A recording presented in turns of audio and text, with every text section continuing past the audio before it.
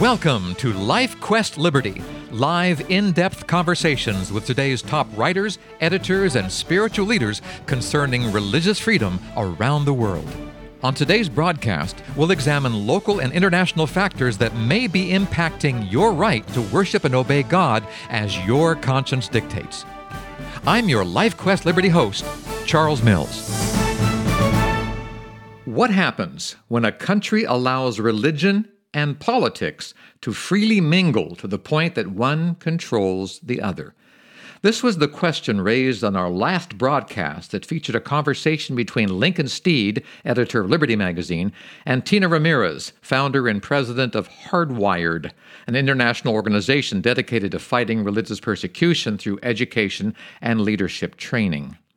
They discussed the situation in Nigeria, situated in the vast continent of Africa. Today, we continue listening to that conversation, which was recorded in 2018 in the studios of the Three Angels Broadcasting Network. What they said then is just as relevant and thought-provoking as it is today. The wheels of religious liberty turn slowly at times, but turn they do. Listen to this on-the-ground report of what's taking place in Nigeria with Lincoln Steed and Tina Ramirez. We'd started off talking about Nigeria, Boko Haram, and of course religious intolerance and even religious terrorism. But it's more than just religion, isn't it? There are many cultural and economic reasons for the instability that's developing there. And you've been pointing out always, and I know your organization, education. Yeah. And at the root of what we see in Nigeria is really these fears, these underlying fears and misconceptions of the others that are just fueled by people that want to use religion to their own ends. Yeah. But they're fears. And they fall along religious lines, and then they're reinforced. And then the people that make up the communities that are most affected, it happens to happen along religious lines. So it is unfortunate. But to stop that cycle of violence, you have to educate the people. And so that's what Hardwired does. Just a few months ago, I was in Nigeria, and we were working with a group of 20 leaders. We've chosen one leader from each of the 20 northern states to start training, and our goal is to establish teams in each of the northern states of leaders that can defend religious freedom. Little cell groups for good. But diverse groups, so they would include Muslims and Christians and indigenous leaders, lawyers, as well as religious leaders, so a diverse group. And our goal is that we would teach these teams why religious freedom is in their interest, how to defend it. And just in the last few months, in the last year that we've been doing it, it's been really interesting just to learn the lack of awareness of their own laws, lack of awareness of how to navigate the laws, how to access justice. You would think people that are naturally interested in these issues would know, but there's simply no information about it. And so these are the first trainings that we've seen in Nigeria to provide that kind of information and resource so that the people don't have to just lay down and take whatever persecution comes. Yeah, well, you told me something that I didn't even get it out of reading the news stories, that the Sharia law that's applied in some areas is not mandatory for non-Muslims. Right, and so we have one lawyer that's working in one of the northern states who's great, and he went through the training, and then we do cycles of training, so they go through it a few times to really be able to sustain their own ability to train others in religious freedom. So during the second training, he came back and he had gone and tested the curriculum and applied it by training others. So we go and we have them test it, to see how they can do it, and then they come back, we try it again. He had done the training with several different groups of other lawyers, one of which included a group of Muslim lawyers in his government job. And when he came back, he shared how one of the Muslim lawyers actually invited him to his village to share with the imam, the leader, the religious leader in his village. And it was the tribal leader that was Muslim. And the tribal leader was so amazed as this lawyer was sharing about what religious freedom means and the economic benefits of religious freedom for their community, and sharing it in a way that would really resonate with this leader. And the leader said, "I've never heard this information. Where did you learn it? Where can I learn more?" So he said, "I'll come back and we can share more." And then the leader said, "Well, is there anything we can do to help you?" And the lawyer said, "Well, there's this church that has property in your village, but the local police won't let us build on it. And they've been harassing us, not allowing us to build." So he figured out who it was, got on the phone, and said, "I want that to change right now." And it did. They were able to build. So instead of having to go through this huge legal process with the courts, it was one relationship that was made, and it changed the situation in a village from one of conflict and intolerance that fuels violence and allows for Boko Haram to feed off of it and to gain access to the power there, to one of relationship and breaking down barriers and trust. A positive leavening, if you like, of the whole community with these ideas. And that's what we've seen across the board. So our goal is that in each of these northern states, we would begin to develop teams that can go and disseminate training on religious freedom and help their communities understand how to interact with one another. And you have big plans, but I'm presuming that there are other groups operating there. And I'm hoping that many religious liberty and civil rights groups are counteracting what's happening, or is it just you? No, there really isn't a lot happening in Nigeria, unfortunately. That's bad. And I've been following Nigeria for some time. I mentioned we had hearings on it in Congress. We followed it. You know, when there's a big situation like the underwear bomber or the Chibok girls being attacked, all of the attention is on Nigeria, but then within months it dissipates, and so then people turn to another crisis like Iraq or North Korea or Iran. You take your pick. There's plenty of crises in the world. And so unfortunately, Nigeria has been overlooked many times or overshadowed by other global crises, the humanitarian crises that we've had in the last few years with the refugees.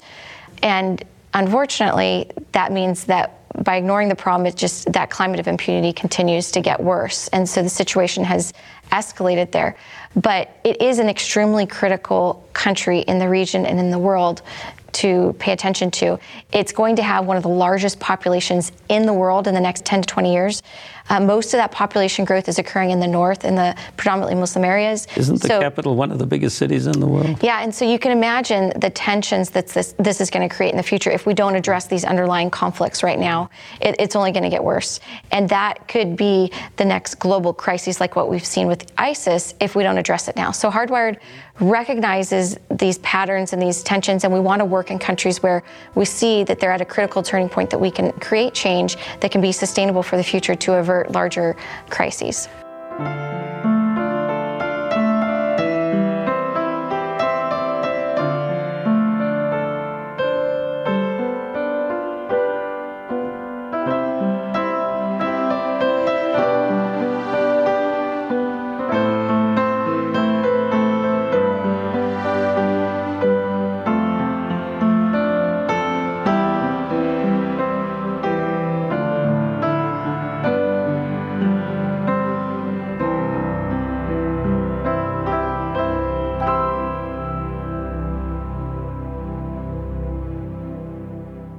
It seems to me the world ignores Africa because it's not perceived as central to its political stability. Right. But if you ignore it too long, it'll blow up in our face. But why is Nigeria not so important to U.S. interests, say, as Beirut?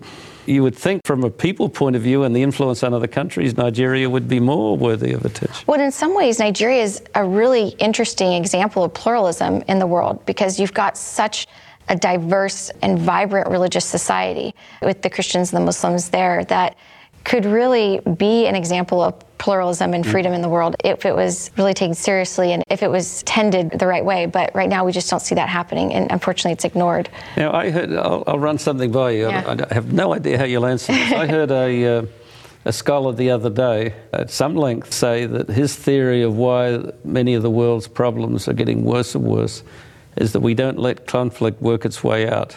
Mm-hmm. That usually the combatants, whether they're religious or political, they fight till someone's exhausted, and the whole point is won, and then they go on and rebuild. When the issue blows up and things are at full tilt, then the UN or some group steps in and we freeze it in place. And the antagonisms and everything remain or even get worse. They're just now not allowed to work out. I don't quite buy that view. I mean, it might be experientially true for the world as a whole, but can the alternative of education bypass what he was arguing, the need to just let the violence play out until it's resolved by scorched earth policy, if you like? Right. No, I don't think that works in the world that we live in today with terrorism and nuclear and all the rest. People that are able to put extreme fear in the populace in order that, you know, you're not duking it out on equal playing grounds. That's not what's happening here. So you have situations where communities are terrified by violence and terror groups that are just putting fear in the population and then forcing them to submit to really dictatorial regimes and ultimately a lack of religious freedom. But what we've seen in places like Iraq is that when you ignore the religious root causes of those conflicts, you end up with situations that only recur. They just recycle through every decade. And in Nigeria, we've seen that as well. And so in order to really get to those root causes, you've got to begin to educate the populace in a way that changes the mindset of the culture, that changes the culture itself. And to shift the culture of a population, you really have to work through education in a way that will teach them to value the rights and freedoms of one another, overcome their fears, and be willing to live side by side in a way where they actively engage one another. And they're just separate, and they're forced to be separate. As you said, that doesn't work out either. It's not allowing them to fight it out together, but it's enabling them to duke it out in dialogue together, or in active engagement where they're forced to work through their fears and misconceptions of one another, or the intolerance and the things that are fueling the ideologies that are allowing for the violence to occur in the first place. There is no question that Boko Haram out of Nigeria has been one of the most fearsome forms of religious terrorism.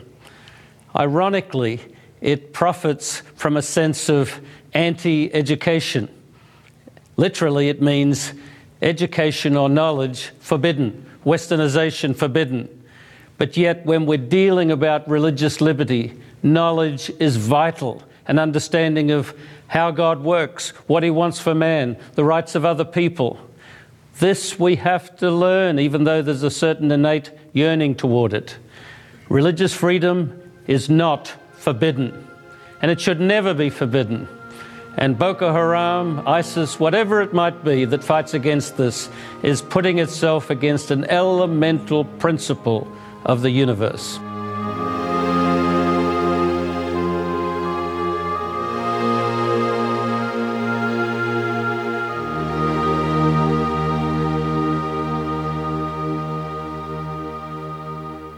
You've been listening to a conversation between Lincoln Steed, editor of Liberty Magazine, and Tina Ramirez, founder and president of Hardwired, an international organization dedicated to the education and leadership training necessary for fighting religious persecution. This was recorded in the studios of the Three Angels Broadcasting Network in 2018 and is just as relevant now as it was then. If you'd like to learn more about this topic and others concerning religious liberty around the world, we have a website for you, libertymagazine.org. There you can read the articles from the magazine, subscribe if you'd like to, also listen to television programs, radio programs, podcasts, and Lincoln Steed's blogs are always fascinating and interesting and educational right there at libertymagazine.org. Check it out. Well, until next time, this is Charles Mills along with Lincoln Steed and Tina Ramirez, inviting you to rest in the freedom of God's love. Goodbye, everyone.